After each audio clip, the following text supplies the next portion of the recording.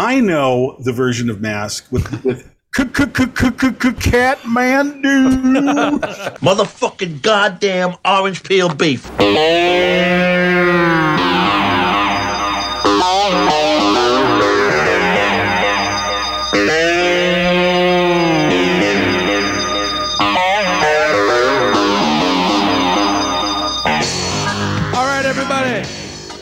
Welcome to One Fucking Hour.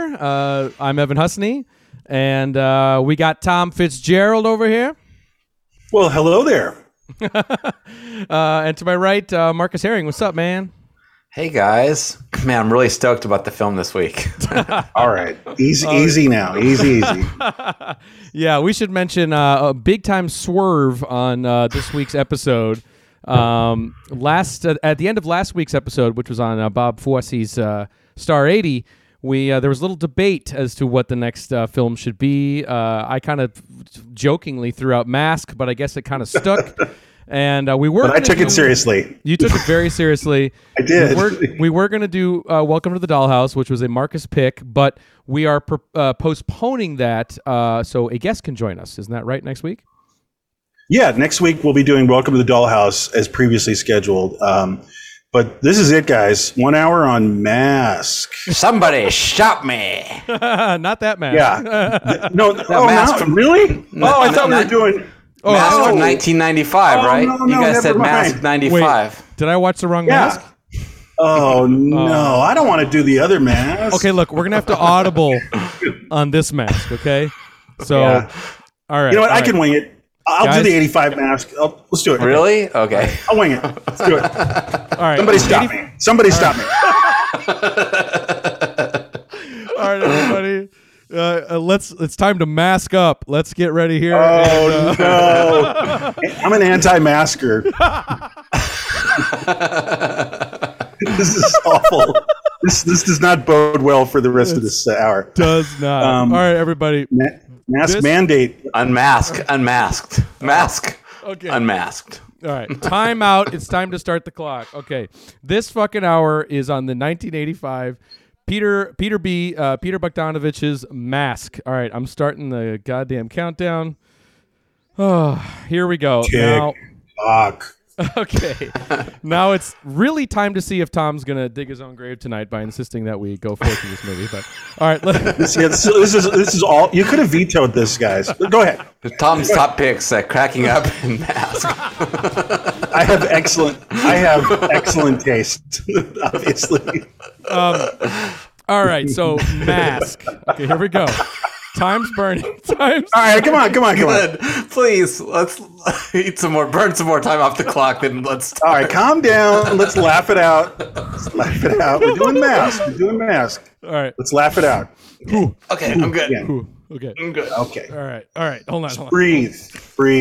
All right. Mask is the true story of Rocky Dennis, a Los Angeles teenager played by Eric Stoltz, who was born with the rare condition called, I'm going to try it here, craniodiaphyseal dysplasia, a bone disorder similar to what, John Merrick suffered in The Elephant Man.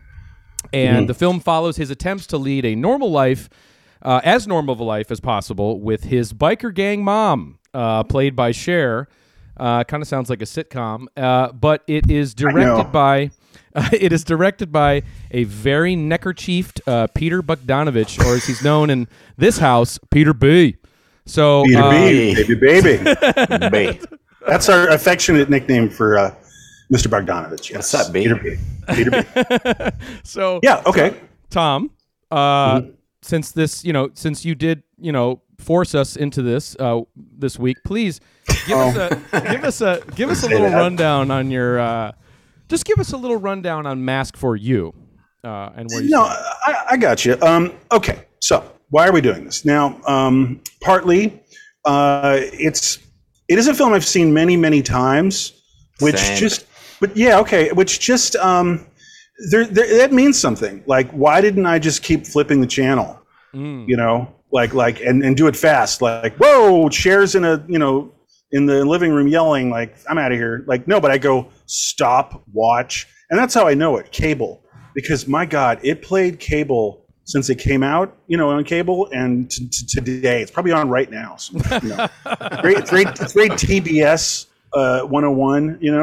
Totally. So I'm one of those people. I just would see it, and I don't know why. I've never thought about Mask in any particular way until we just committed to doing the title now. But then I look back and I go, I really know it very, very well. I almost didn't need to have to rewatch it, So the conclusion I had by rewatching it again recently is, okay, it's not good, it's not bad, it's just fucking Mask, okay? And what I mean by that is it has its deficiencies, it has and its pluses, pros and cons, like a lot of films, and we've discussed like films that are flawed, like Zardoz, is a recent example, like it's kind of wobbly. Now, I don't think weirdly that Mask is wobbly. I think it is 100%. What makes it bad is 100% and intentional. And what makes it good actually is 100% and intentional.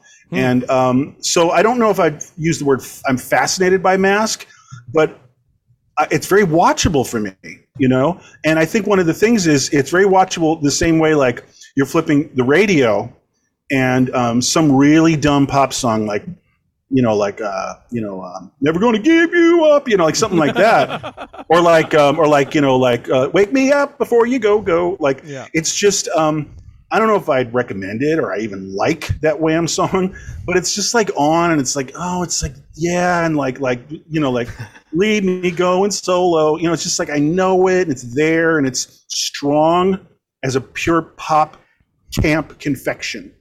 Okay. Right.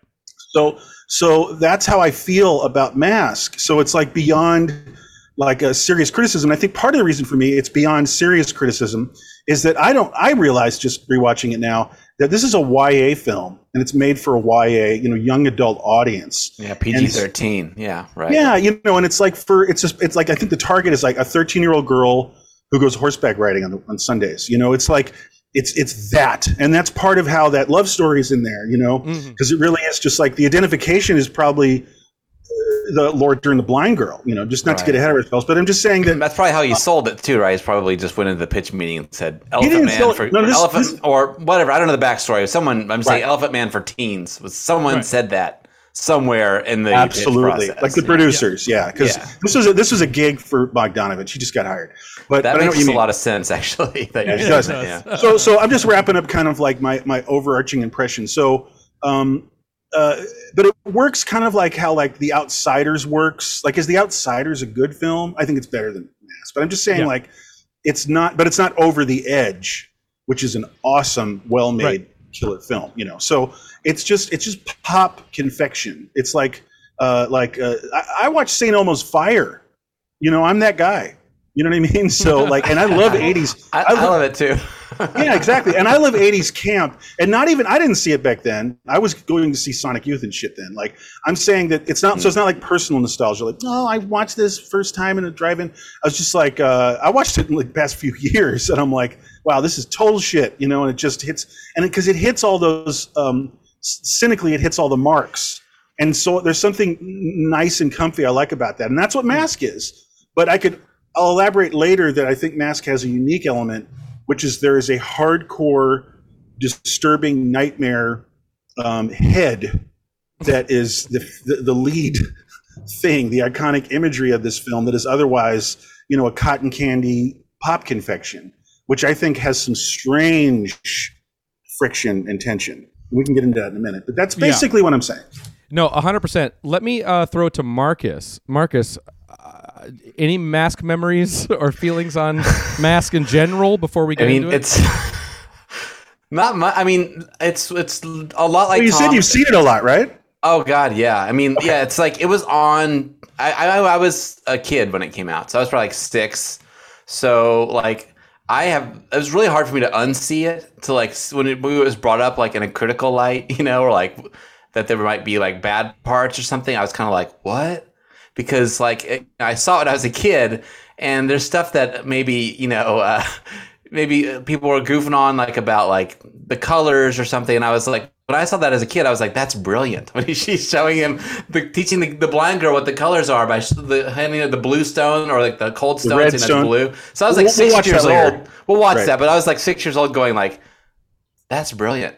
You know, this Rocky guy is really smart. So it was hard for me to, and even this time, I think like you said, it was on TV all the time. Oh my And God. like relentlessly. That's how and I like felt. I almost didn't have to watch it too. Like every one of these movies, I'm kind of nervous. Like, oh, I need to rewatch that one, even though I was like, I basically knew I'd have next to nothing to talk about on Mask. I was like, I don't think I have to rewatch it Yeah. because You're like, I know it. so well. Yeah, I got exactly. it. Like what is it? Like what something in verse? You know, like what is that Bible term? Like I got it to something in verse. Who cares? Oh, Okay. Yeah, something. Chapter and verse. Yeah, even the devil can quote the Bible to serve his purpose. Yeah. So But yeah, I think it's there's a lot of weird things too. With like for me, my mom dressed like Cher, like she wore like leather skirts and stuff.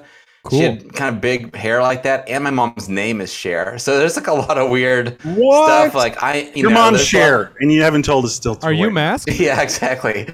Right. My mom doesn't have a last name. It's really Your weird. mom is But Cher. Okay. no, but my mom is Cher. So there's a lot of kind of just weird things mixed up in it for me, and Right. Wow. Anyway, and then just the fact that Rocky, you know, I like a lot of people. I was interested in people like Rocky, you know, and I reading about them and stuff. So I definitely did some digging into his life, like years back, and just like, and I was always just struck that he was a real person, and that he died as a teenager, and that the bullet points of this story are real. That he was like his mom was a biker and all this stuff. And I watched her interview on like I don't know, it was like not some TV she's show. I can't remember. amazing. Oh, I watched it too, and she's like, craniodiaphyseal dysplasia. Like she's got it right off Get the that tip over of her here. tongue. She's like thick. He sounds like Brooklyn. Joey Ramone, kind of. You know?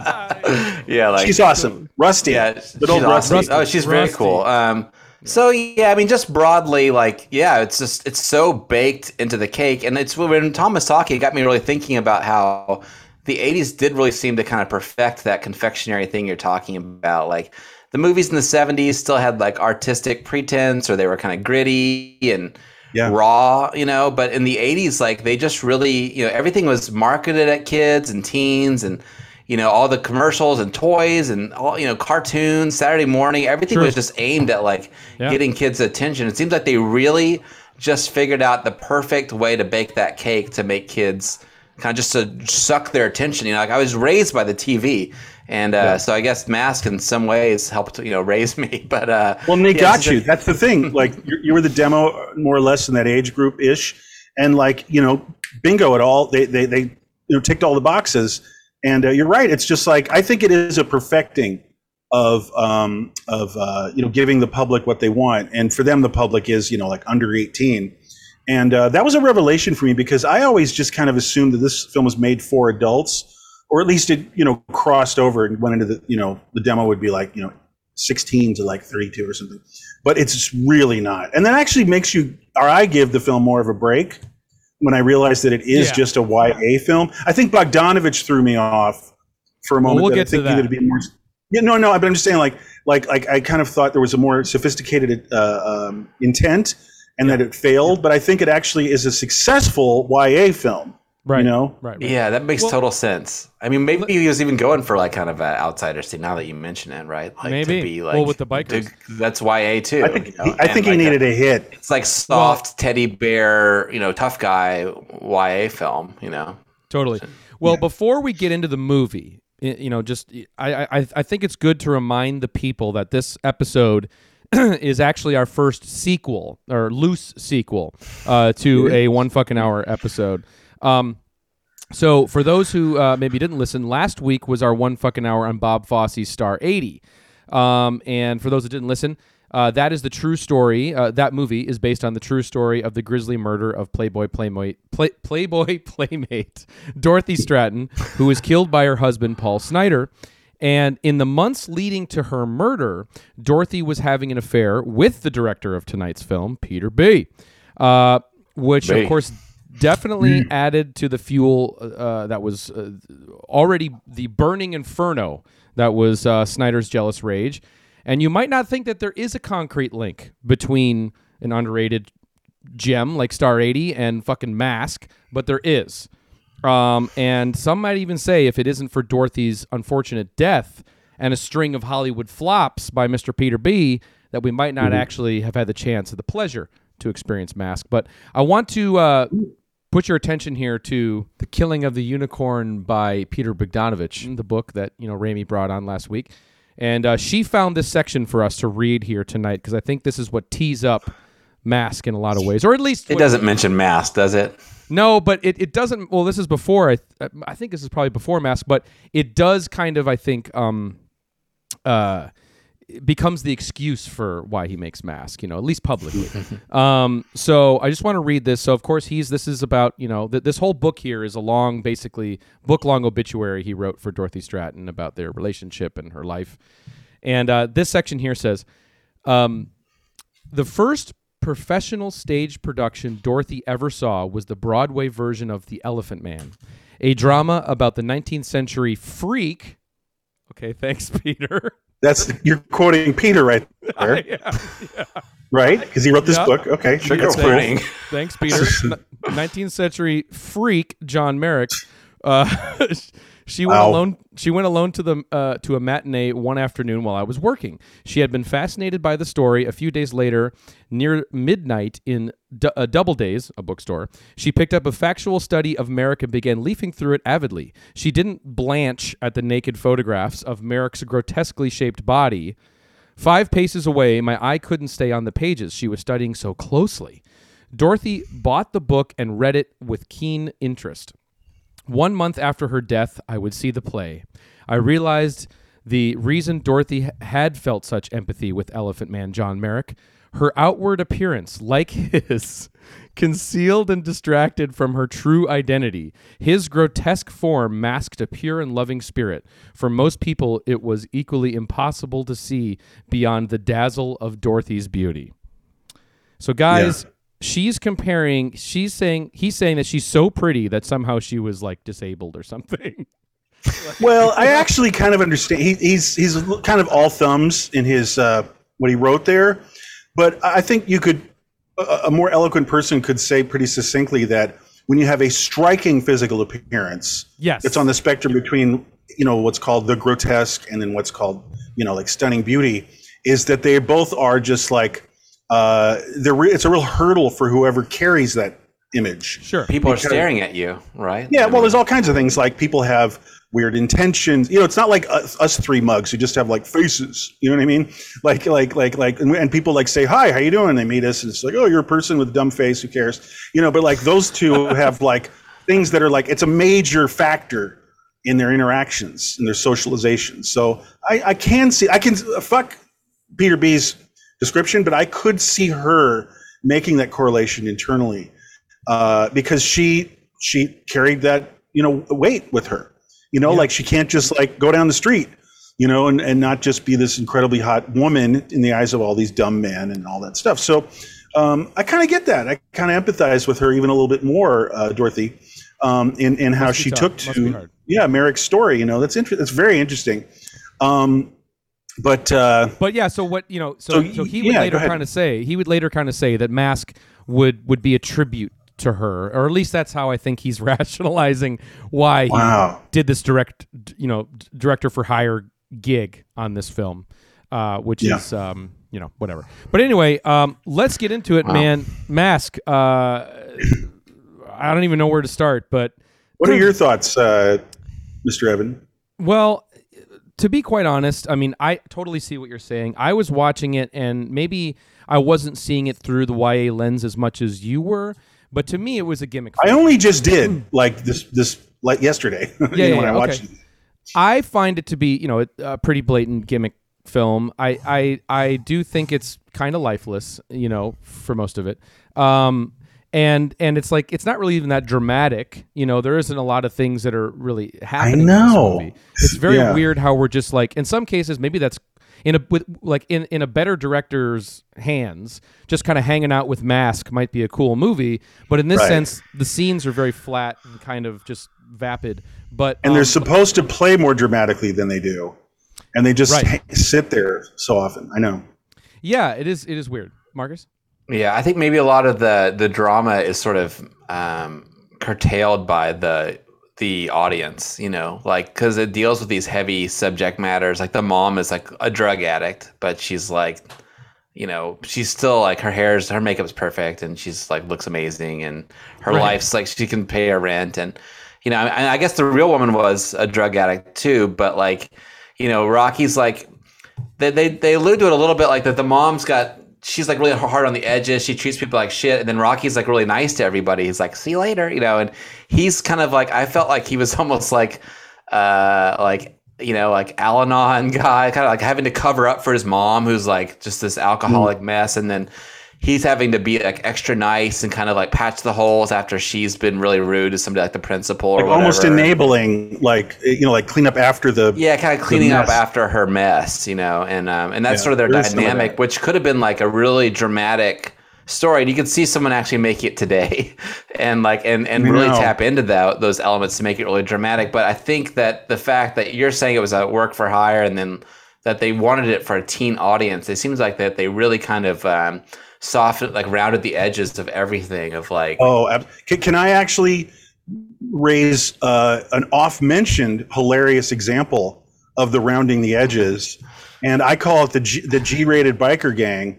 It was a very short scene, but just roll that beautiful bean footage. You know? All right, let's take a look. Here we go. G-rated. So this is the badass biker gang. Oh golly! Puppies! Hey, he's had a bunch of puppies. Look at those puppies. Look at that. It looks like a fairy tale or something. You know, like why is it so like smoky? It is like, yeah. I'll say this for you. Well, one thing I was going to say too is like, there you go. And there's a lot more where that came from. Yeah, I was going to say because there's this G-rated biker gang. Yeah, I mean, there's scenes where you see this fucking biker gang like riding carnival rides and shit, you know, and it's just like that's what you only see. That's like, right, but that's some fucking Peter B shit right there because you know, like it is because Peter B has never been in the company of rustic people like that. Like, there's no, not even, much less bikers, but any kind of people in the lower rung of society are absolutely right. Yeah, so like, he's totally clueless about working class life. You know, Rusty's more than anything. I mean, yes, she was a drug addict and she hung out with these biker guys, but she was really just like a low income working class person. And you're right. I've never even thought of that, but that is another planet for Peter B. Yeah, you know? it's like the bikers have hearts of gold. You know, that one biker doesn't speak, and he is literally like Disney animal or something, or like Dopey or something. Like he's just kind of like that's what I just said. Yeah, like looking at the puppies, it's like he's literally just like wordless Disney kind of character or whatever. Dopey. What? But I think but then there's the prostitute. She's like the hooker with the heart of gold too, right? And and then even the people like there's people that are mean to him, but I don't know. There's not any tension really in this movie. I guess it's just tension. Him versus right. Yeah, good point. Well, we said earlier to each other, like there's a formula here, and it's ridiculous because it's literally this only and ever. When someone insults him, you know, they see him, you know, the image of him is his head, and there's an insult or a misunderstanding, and it just happens literally once. And then he has a witty remark, and he wins over the audience. He's like, "What's the matter? You never seen a guy from Neptune?" And everybody goes, "Oh, we fucking love this guy who like was shocking us with his appearance like 8 seconds ago." And it it rings very untrue. Yeah, that's true. Well, just not to stop pausing that for 1 second, because like there's that thing in movies too, like where people are just too mean, like for real life. And like I know people are mean in high school or whatever, like you know. But I've never seen anyone behave that way. There's like it happens in movies, a trope where people are just beyond belief mean to like someone who is like has a disability You or didn't go to like high school and you didn't go to high know. school in suburban Minnesota. So I mean, it's pretty fucking Ooh, brutal. see, Oh there you really? go. In suburban Minnesota, they would have been like, "Hey, Rocky, like take off that mask." They would have said that kind of thing to him. Oh my! Like, they would have been like, "Oh, take off the mask." Hold on, my friend who I went to high school with, when he was younger, kids used to bully him by calling him Mask. Okay, and we grew up in Minnesota. So why? Zing. What, like, did he have He just had like a disability? No.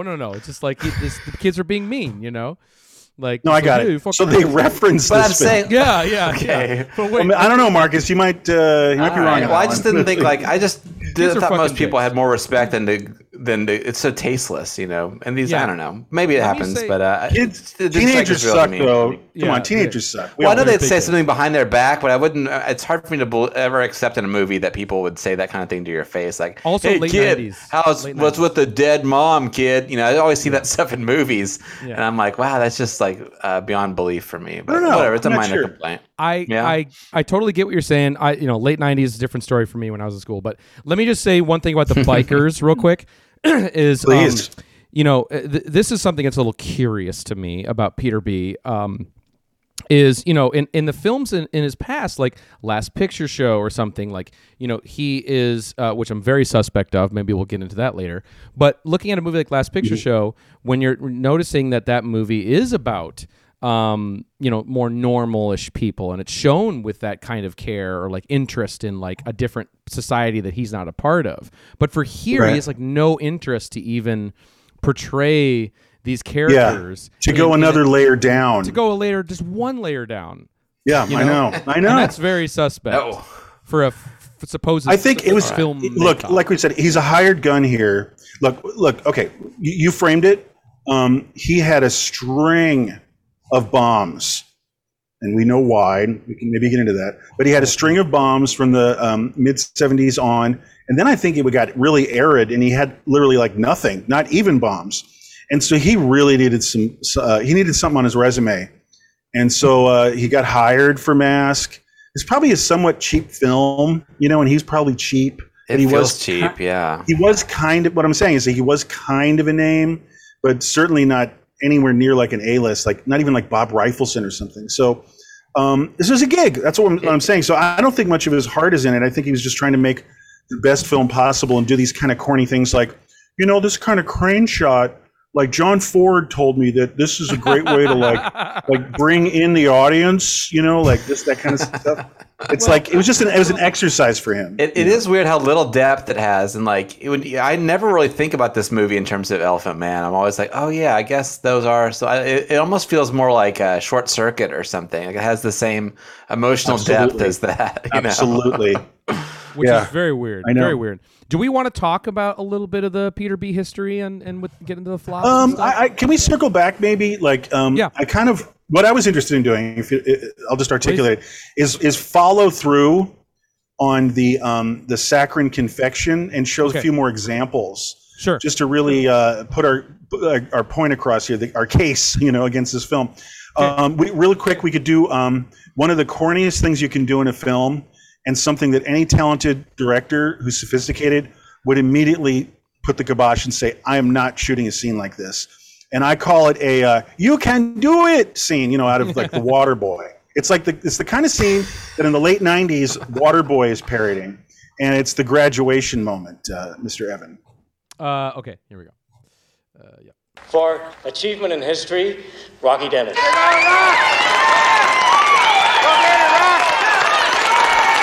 Everybody's there. And for academic excellence in science, Rocky Dennis.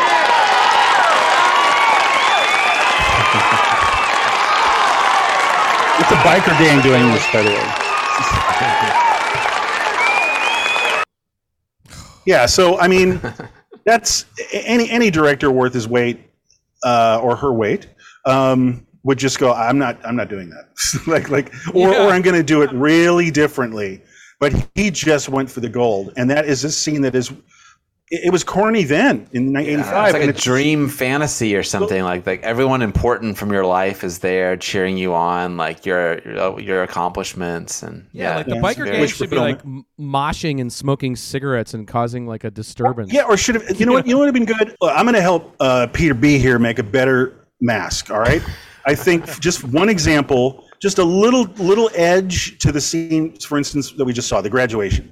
It should have an uptight lady in front of all the bikers who are loudly cheering. She'd turn around with a nasty look on her face and say, "Could you please?" And then one of the bikers just like tips his ash onto her hair, you know, something like that. So it's like, hey lady, lighten the frick up, you know, it's Rocky Dennis. Like something, because there's no, well, first of all, you wouldn't know they were bikers, like, you know, in their behavior once. Just give them, and it would goose the film a little bit. It would give it like you don't see any of how the world's going to react to them at all. You don't get any of that reaction shot out. You don't know how to feel about these bikers. It's a room full of yelling bikers for this severely disabled child. It's like, this is kind of weird. Let's kind of like live in this social dynamic for a second. You know what I mean? No, it just plays. You know. Can we fucking please remake Mask? Please, can the three of us reboot? Well, I thought we were. I thought that's where this is going. Yeah, I have some thoughts. Well, quick side note is my favorite thought experiment in the past 24 hours thinking about the movie is,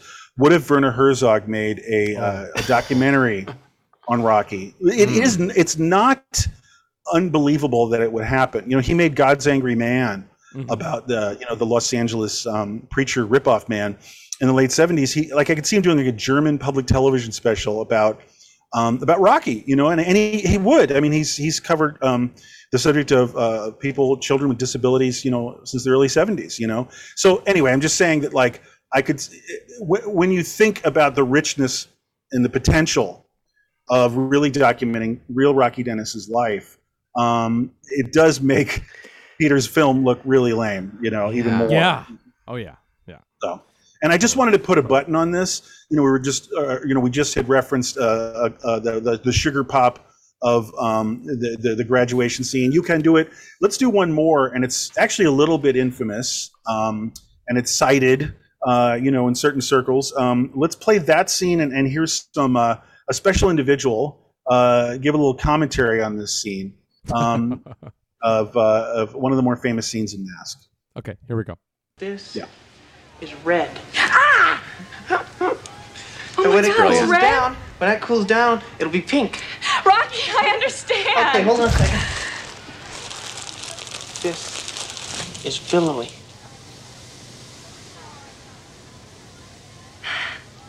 Wow. Okay, so I'm going to read a quote from filmmaker John Waters. Okay. What if John Waters made Mask? Ooh. Sorry? What if John Waters made Mask? There you go. Well, I think we might get an idea of that possibility, of what the potential of that could be in a quote. The book Crackpot, which is fucking awesome. There's a chapter, which is fucking awesome, which is like 101 things I hate. And he numbers them. And lots of numbers tick off for this film. And now I'm going to read this. Trigger warning. This is John Waters. And so it's a harsh depiction of good old Rocky, who I think all three of us actually love the real Rocky. Rocky's the man. I love this guy. Oh, of course. But this is John Waters, okay? So quote, John Waters starts now from his list of 101 things I hate. So in the middle, I'm quoting, "I hide in the other side of the Twin movie theater, but not for long. Mask is playing. It's Cher, who is okay in Chastity, but under the direction of that whining Peter Bogdanovich, number 67. Mask was 66. Bogdanovich is 67. You know, the things he hates. Bogdanovich seems to be getting good reviews for not wearing Bob Mackie outfits, he says of Cher. It's about a kid with a deformed face who is not only ugly, he's an asshole to boot. His mother's supposed to be a biker, but her Hells Angels friends are about as threatening as the Seven Dwarves. Naturally, this Elephant Man Jr. falls in love with a gorgeous blind girl, and in one scene where he tries to show her how beautiful the sky is, it goes like this. "But I can't see. I don't know blue," she protests. Never at a loss for a sickening solution, Old Ugly heats up rocks to different temperatures and puts them in her hand and says, "This is blue." And she responds, "I see it. I see it," the girl moans. And I went temporarily insane, slashing 6 different movie seats with my car keys and bellowing out to startled viewers that Dorothy Stratton should feel lucky she was murdered. Anything was better than a life with Peter Bogdanovich. Oh. So, hey, that's John Wait. Waters, ladies and gentlemen. Yeah, explain to my 7-year-old brain, why is that scene dumb? the blue and the pink. Well, no, he didn't say dumb. He said it's our whole thread here that we've been discussing, which is it's cloying. Yeah. You know? Right. And it's tacky. It's tacky. You know, it's interesting when he says he's like, And that's John Waters. right, of course. When it's John Very Waters, sentimental. when John Waters said that he's like ugly, you know, I cringed a little bit. And it's interesting to me. Talking about the movie. I know the movie, right, of course. And I was just thinking about like one thing that's weird about Rocky is that he was one of those. So the Elephant Man was like 1800s, right? So he's almost like a fictional character in our heads, But Rocky would have been one of those kids that was like in mask watching the movie. You know what I mean? Like if sure. So it's kind of weird. Like there's that element of it where he is that character was a part of like our lives and our world. At the same time that we were like, there's something that makes it more sadder and more tragic because he's closer to us. Well, it's more contemporary, Yeah. So here's my last thought on this. I made a few notes, and I think one thing for me, I'm speaking of myself, is I have a lot of feelings about this film. There's some dynamic tension, and I've been saying that I think I find the cloying stuff, like these scenes we just watched, amusing because they're so campy. And then I also kind of like the warm bath of the mechanics of making a pop film, and like manipulating all our buttons. But there's one other thing, and that it actually relates to the John Waters quote we just read, which is very harsh and very dark humor. It's pitch black humor. Right. And and there are some disc jockeys who've gone on rants about, and Jim Norton, the comedian, has done some really crazy, severe observations of masks that are very unkind. And again, pitch black comedy. But my takeaway from the psychoanalyzing it, and includes my feeling on it, just to end this whole thing, is I find it's almost oppressive emotional manipulation.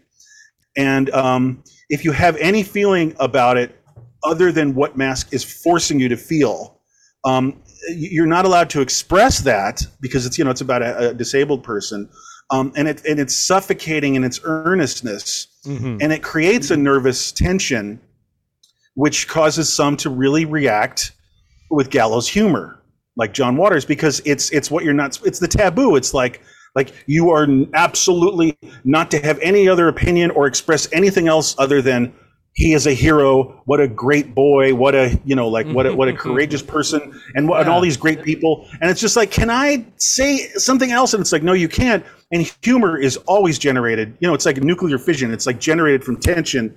And it's just like, fuck Rocky Dennis, his big head, fuck him.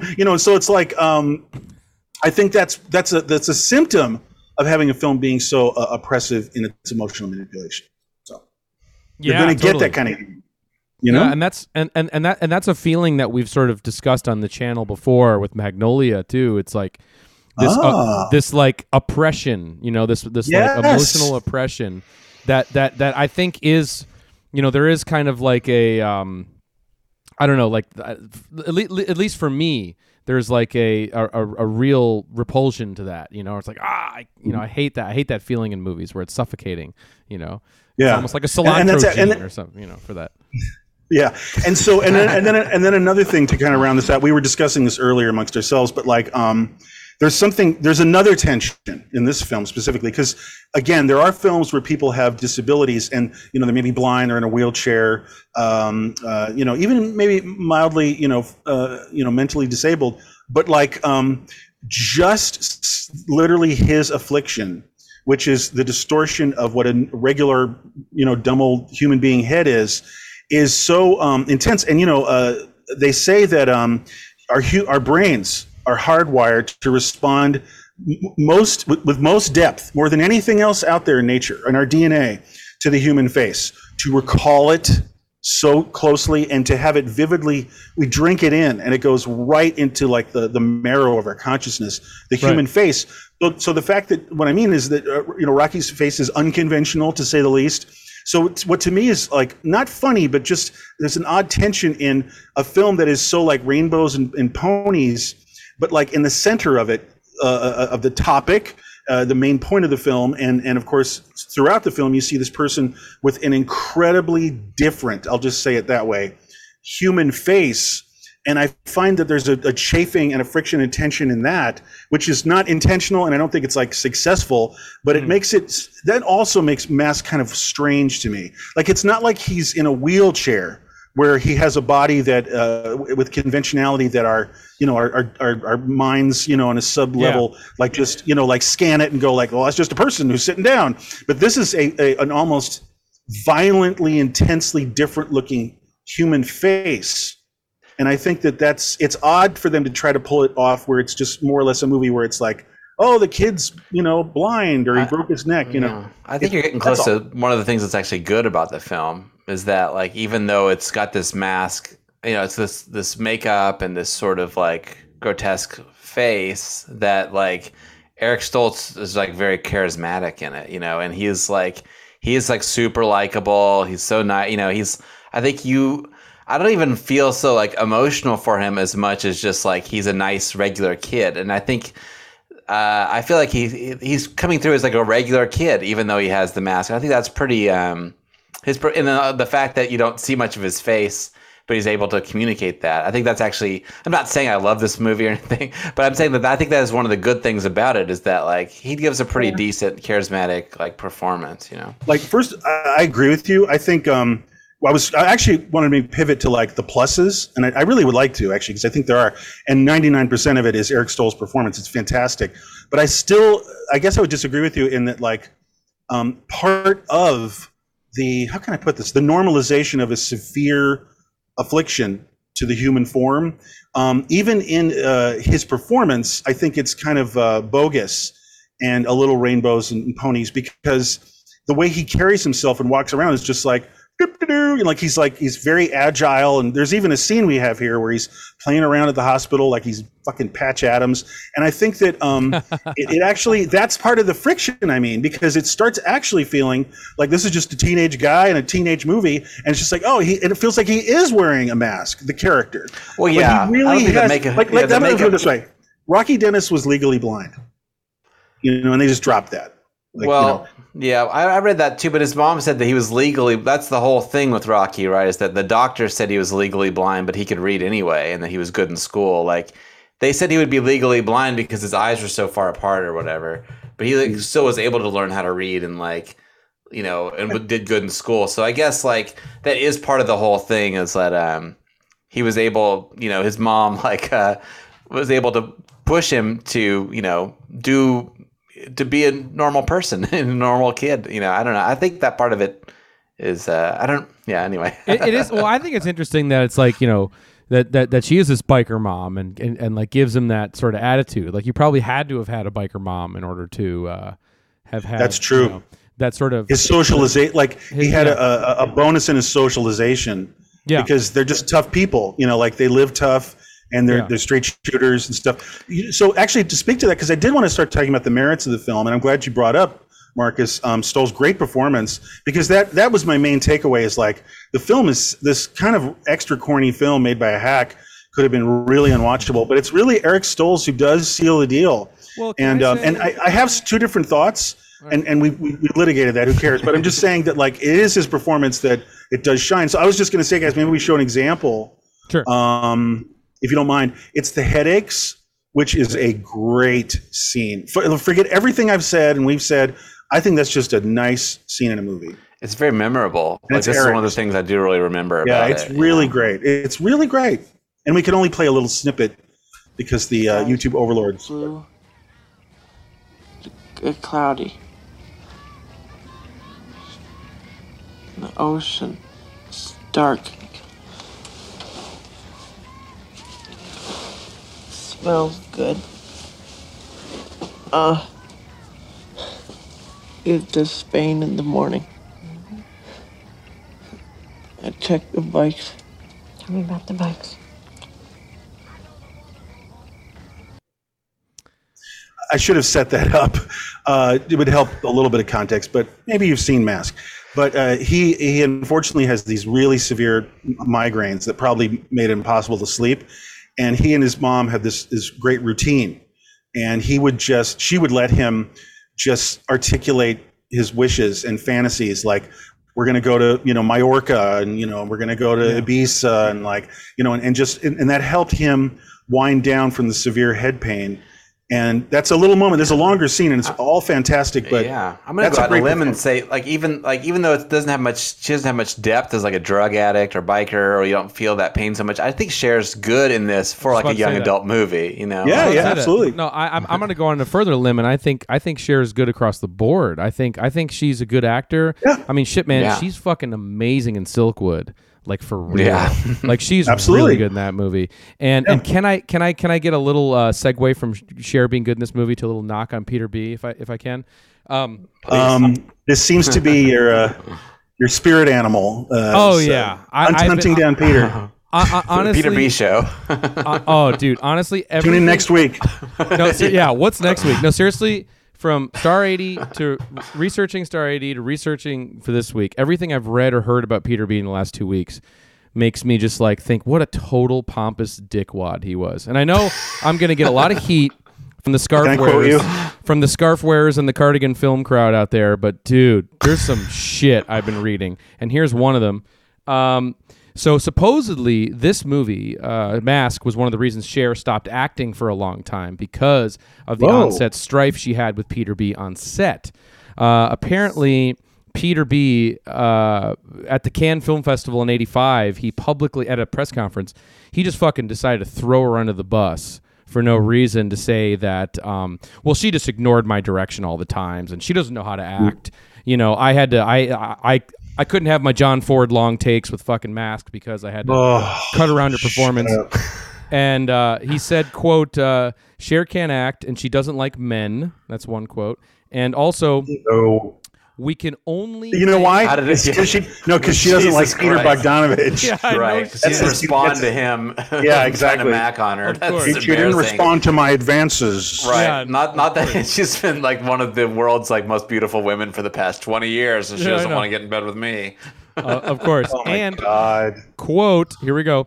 And he also said, quote, we can only thank him for her performance. So, God. Really? He wasn't over it at Cannes either. He was on the. I didn't watch much of the DVD commentary. Tom, maybe you could speak to this, but every word he did trash. He said the same thing on the commentary. He was saying that there was she would want to do it one way, and he would say no, do it the other way, and a little more diplomatic. And Well, can I sort of now get into the Peter B flops now that I'm starting to come out with some haymakers? Okay, but promise me, I want to do a little more lauding of the film, and so maybe we'll end on a high note. Okay, we got to talk about the music too. Okay, all right. Okay. Please go ahead. I'm gonna get this in real quick because we don't have much time. But basically, I want to shout out this because right now you can listen to the wonderful podcast, You Must Remember This, did a series recently called Polly Platt, the Invisible Woman, which is a episodic podcast. I listened to the first 2 episodes, but Raimi. That's Karina Longworth. Yeah, that's right. She's great. Yeah. Yeah. She did an amazing work with this series. I highly encourage you guys to listen to it. I listened to the first 2, but Raimi, who was our guest last week, she binged the whole fucking thing. And the only reason I bring this up is because I think it provides context as to how Peter B got to Mask. And I won't spoil the podcast too much, but I think what it really does is, Polly Platt was Peter B's first wife and collaborator. They actually collaborated very closely on his main films that he's known for: Last Picture Show, Help Me Out Here, Targets, and of course, Paper Moon. Paper Moon. Thank you. Yeah, and What's Up, Doc? Yeah. Right, and but anyway, so this podcast kind of details how their mutual love of cinema, when they were younger, how they came together, and they got married, and they just loved films and the old Hollywood directors. But it really shapes and it really discusses about how much she was this incredible collaborator in his life that does not get any credit for the work that she contributed. I never use this term, but he really erased her completely. Her, yeah. And it's sickening to hear on this podcast about how in this relationship was blossomed all to make Peter B this big Hollywood director. You know, she had her own ambitions, but it really was all like they'd be lying in bed and Peter would be worrying about like if his last name was too long to fit on the marquee and stuff like that, you know. Yeah. And she'd be like, no. He'd walk around with good reviews in his pocket when he'd go to lunch and bring them out during lunch and quote them. Yeah, you know? of course. No, you know what it is? He was an auteur wannabe guy. So. Oh, well, of course. He thought he was Orson Welles or something, right? Well, he just and so you know he's like, Mom, my name's not going to fit on the marquee. So don't worry, dear. You know, there's Joseph von Sternberg. You'll be okay. And so anyway, the most egregious thing is about Last Picture Show because that's a real example of this where. You know, it was Polly's idea to adapt the book. She read it. She fought for it to get made. She had the vision for the movie. She had even convinced Peter B. to make this movie because he didn't get it. Jesus. You know, and it was her sort of vision to be like, oh, I want to make this frank and nuanced movie about sexuality from a female perspective, and she really identified with that. That was all her. And she wanted to shoot it in black and white. That was her idea. And when the movie was, this is what she did on the film, just so I can, and I'll be quick. She came up with the shot list. She came up with a shot list every day. She devised the camera positions every single day. She was the location manager. She was the production designer. She designed the costumes. She sourced the costumes. And she did all of the hair and makeup, not to mention the hair and makeup every day of Sybil Shepherd, who Peter B. was cheating on Polly with openly. Well, there's that, so, yeah. And he ultimately left. He ultimately left Polly for Sybil. Yeah. Right. And devastatingly which you can learn about in Civil Disobedience. Yeah, right. But devastatingly enough, Polly only gets a production designer credit on the movie, and she should have gotten at least a fucking producer credit, if not even a fucking associate producer credit. But she's really a co-director of that movie, and anyone who's on set or knew her would back that up 1,000,000%. She also produced Targets from the ground up. All right, whatever. I'm done. But anyway. So what you're saying is Polly Platt wasn't on Mask? Right. Well, exactly. So they stopped working together on Paper Moon, and you know she went on to do amazing shit. Broadcast News, Bottle Rocket. She produced. She discovered Matt Groening, was a big part of that. Yeah, anyway, I've always heard that she had a great eye for talent, 100%, and plucked people. The Simpsons was kind of like her idea of getting Groening with these other people collabing. And she's obviously a talented person. Wow. I'll be real quick because I see that clock. Okay, so all right, so Paper Moon, after Paper Moon, right, and this is where their collaboration ends. Mr. Peter B. has got some fucking flops in a row. Okay, he's got Daisy Miller. He's got At Long Last Love, right, which is an unwatchable legend, you know. Yeah, and a movie called Nickelodeon from 1975, which when it opened, this is so funny. When it opened, it was so soundly blasted that Peter B. wrote an open letter in the Hollywood Reporter apologizing for the bad movie. It lost millions and soured him against all the major studios because they labeled him a megalomaniac. Then he makes They All Laughed, which we talked about last week with Dorothy Stratton, but he blamed the poor performance of that film on Dorothy's death, feeling people didn't want to be watching a movie with a murder victim in it, and that it overshadowed. And time steps. Yeah, time steps. The jury's out on that one. But now we get Mask. Okay, so 4 flops in a row. What do you do, guys? You need to safeguard yourself with something flop-proof, with something critic-proof, something that tugs on them heartstrings, man. Sentimental. Exactly. Let's make it's what we've been saying the whole time. Yeah. Right. Let's make a brave film. If you hate my film, you're a bad person. Exactly. So right. Exactly. Yeah. It's critic-proof, right? Yeah, that's amazing. Really. We're having some trouble here. Yeah. We're almost having a little trouble here. You know, we're tiptoeing a little here. I can't believe how nice you guys have been. Let's make a brave film that exploits a cranial condition. Woo! All right. And then, and so he finally makes Mask as a work for hire because he was so financially down and out. And ironically, it became his most critically successful film. So it's just interesting that, when the, genius woman leaves, things are looking a little different. It's so obvious. It's so clear. It's like, it's almost like a band and like I'm just making it up. I can't think of a real example, but it's like there's a band and one guy leaves, and then suddenly all the songs suck. Yeah, but the lead singer is credited as the songwriter, and it's like, well, it's just that kind of. It's just like on bold-faced, like clear evidence. You didn't even need to get into there's not even an argument. It's just factual. Exactly. Like there's a cut. There's like the divorce and then Daisy Miller. Yeah. Yeah. And I dare you to watch Daisy Miller. Oh no! Next week? Dare you? All right. So then part 3, here's the Peter B month. Yeah. Here's the reputation he has in town. I got to read these two guys because just please let me. Go ahead. Okay. Irvin Winkler. Irvin Winkler. This is his Peter B's reputation. Irvin Winkler, producer of Goodfellas and Rocky, described Peter B in his prime as, quote, easily the most arrogant person he's ever met in the film business. Okay, imagine all the territory that takes in. Yeah. And part of the quote, and he still to this day, which obviously Peter's passed on, but still to this day, he begins sentences with, as John Ford famously said to me, ... Okay, last one. Don't forget Hawks, Howard Hawks. Yeah. Billy Wilder once famously said about Peter Bogdanovich, quote, "Ooh, this is money. All right." He said, quote, it isn't true that Hollywood is a bitter place divided by hatred, greed, and jealousy. All it takes to bring everyone together is another flop by Peter Bogdanovich." Holy shit. Holy shit. Well, it sounds like Peter B had to sort something out. If you hate my movie, you're a bad person. That's Peter what the B. poster should have said. And There's more? Are we good? I'm just going to say we're good. Peter B turned down, he turned down The Godfather, he turned down The Exorcist, he turned down Chinatown, and instead he made your Daisy Miller. So that's what he did. Daisy Miller, yo. But somehow he kept swimming along making movies. I guess just like once the machine's going, it's gonna Well, there was a long break between They All Laughed and Mask because he had like a full breakdown after Dorothy was murdered. And he didn't have much of a second. He needed work. The first half of the 80s. Yeah.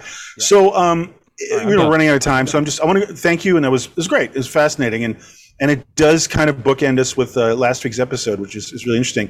And I love that the poor man recently just died, and somewhat coincidentally, like this is not intentional, but we're like throwing spitballs at the poor guy. We're definitely and I've met him and everything.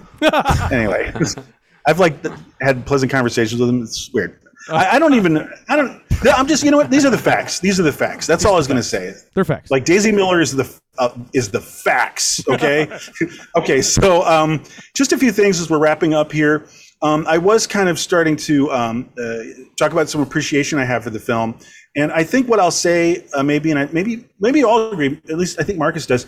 Right off the bat, there's a great actress who pretty much premieres with a large role. Oh, yeah. I think she's 18 years old. Laura fucking Dern, man. Laura Dern is in Mask, and she elevates the film. She does a great job. Sure.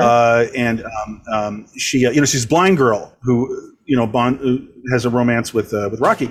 And she'd done her homework. She worked with blind folks and tried to really take the role seriously, and actually suppress her sight somehow and to try to live blind and stuff like that. She took the role very seriously, and she does a great job. And also, I just today I was rewatching some of it, and I was like, it's actually a pretty damn good love story, albeit brief, and it is out of like a fairy tale book. Even like the blind girl and the Shrek guy. It almost feels like a fairy tale, literally.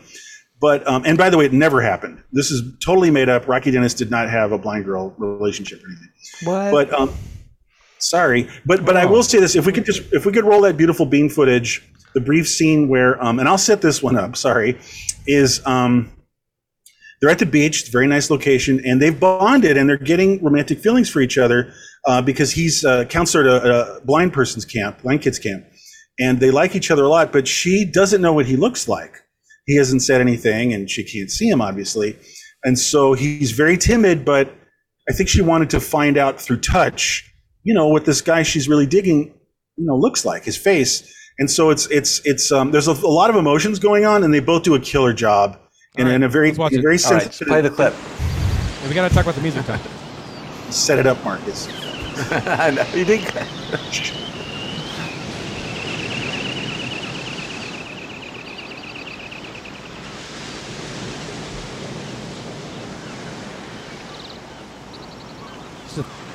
And Blue Velvet is next year for her, right?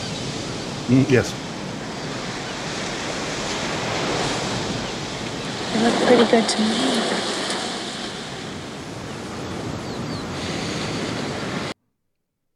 There you go, man. She's killing it. I mean, like that's so good. To have her come in at the last third of the last third of the movie and like give a really strong performance like that. She really outshines the prostitute actress. Like she's like Laura Dern just comes in. And she's like, yes, I'm a movie star, and you're gonna be watching me in tons of movies after this. I know. She's a powerhouse, and that's a tough scene for an actor, for both of them, I'm sure, and especially with Stoles with all the makeup. But he does it, and like I was saying before, like the human beings are hardwired to really respond to faces, but especially eyes. And he does have, Eric Stoll's eyes, in this makeup, and he uses it, he uses as much as he can, and all that he can.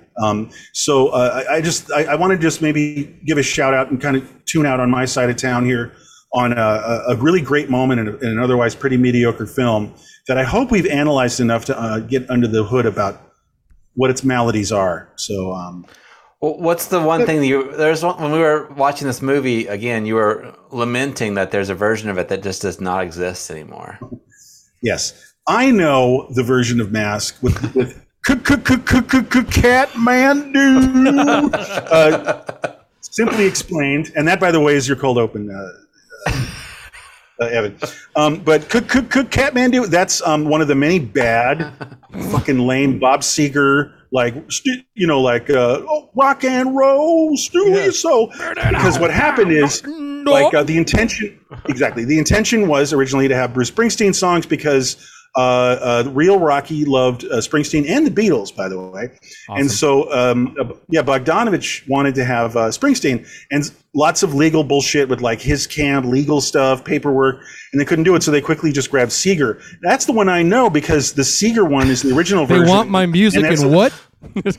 Yeah, right. I know. And it's the TBS version that I've seen like 800 times. I've only known the Bob Seger with that awful Kathmandu song. So when I see this other one now, because it's hard to find the Bob Seger Kathmandu one, and now it's all Springsteen. It doesn't.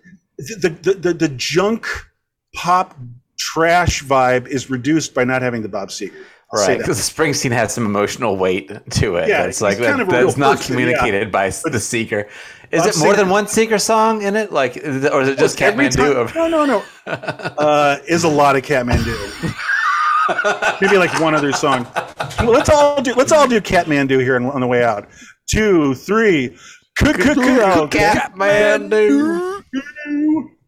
We all have time delays. Shout out to Dick Hyman on the soundtrack too, and they're in the Minotaur is no, that's not it. No. It's I fucking forgot, but it's a song from his big album. It's the Moog album. The Moog album when Rocky sees himself in the funhouse mirror. We didn't show that clip. That's a really good clip. We didn't show a lot of the clips. And you know what? That's a great moment. We thought we would barely cover an hour, but we need a little more. But we don't have it. I was just going to say... Damn. All right, everybody. That was one fucking hour on Mask. Holy shit. I can't believe you said that. Did you people out there do a Mask podcast for an hour? I don't think you did. But I was just going to say that it's remarkable that I was going into the show tonight do that shit. I was just like going into the show tonight being like, man... I hope we make it. I don't know if we're going to make it, but then I'm staring at like all these notes of shit I didn't even fucking Me too. I have tons of notes. Right. Evan's like, and we can't get us to shut up. I know. Unreal. The most... You guys can't. I can't get in words edgewise because you guys are fucking rapping on Mask. Is there a lesson to be learned that it's almost like a Zen proverb, like investigate any film and you will find richness if you really look. You know what I mean? Like, is there something like that going on? Because I think most people just don't brush by Mask, even if they like it. They're like, yeah, Mask, whatever. But like, I'd like to see a challenge. Yeah, exactly. Maybe people suggest movies that there's no way we could spend an hour talking about. Oh, we're gonna get a lot of Garbo suggestions on that one, but I think Greta Garbo, really, yeah. But I say, I think about it. I relish the challenge. Yeah, Like I mean, Mask. I can't believe we're here. We did it. I can't believe we actually audibled. We did it hard, dude. We did it. We did it hard. We changed our calendar. We changed our plans. Right. You know. I know. But we had to reschedule anyway. And I know, but I also like that we had like kind of a part 1 and part 2 on that there's a Peter Bogdanovich thread, you know, from last week's Star 80. You know, I thought that was cool. You know, because there was some connective tissue, and I appreciate you and Remy's research because I wouldn't have thought there was as much as there was, and even sorry, like John Waters brought it up. And his rant. I have to shout out Remy too for her help in this episode as well. She definitely armed me with, you know, tons of research. I actually feel like a little Peter B. Polly action going on right now.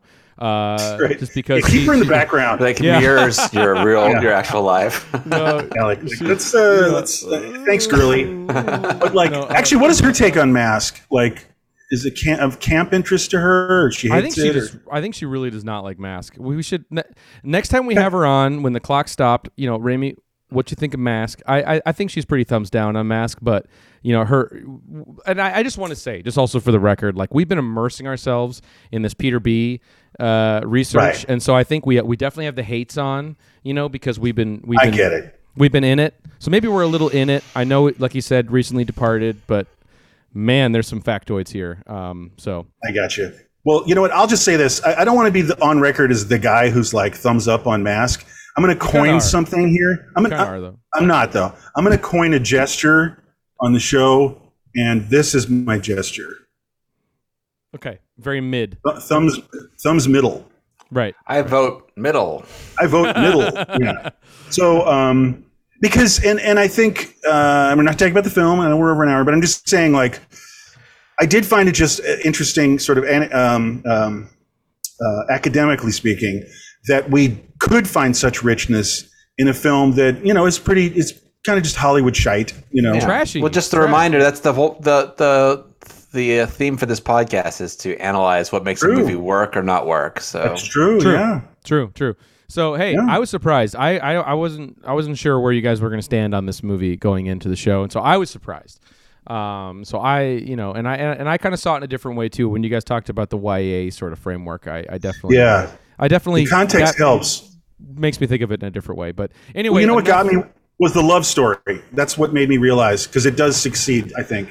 All right, no more talking about Mask, guys. We already did a fucking hour on it. Should we just roll it back? Should we just do another fucking hour on motherfucking goddamn orange peel beef? Okay, so the bikers.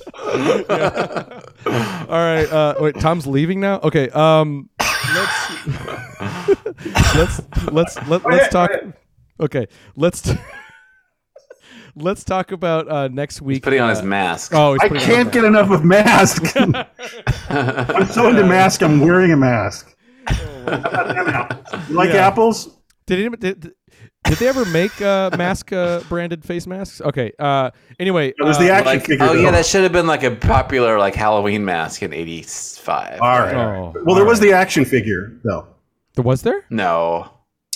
Was there? No. Okay. All right. End of discussion. Let's talk about next week. We are absolutely doing it 100%. It's confirmed, right? It is confirmed, right? Yeah, man. Let's do it. Okay. Next week we are finally The Mask. We're looking. That would be. Ooh, no, I'm just kidding. I'm not doing that. No, we're not doing. Okay, fuck that. We are doing Todd Salon's. Finally, welcome to the Dollhouse. We have a special guest on next week. So that's going to be great. That's going to be kind of great going. It's from more kind of similar art house. Well, I was going to say, you know, well, I think we're if you thought of this in sort of a lysergic sense, there's this weird kind of mutating like string theory going on here, and let me explain. So it's like Star 80, a very gritty, realistic account of a true life story. And then it morphs and it becomes a very artificial rendering of a true life story of teenagers. Okay.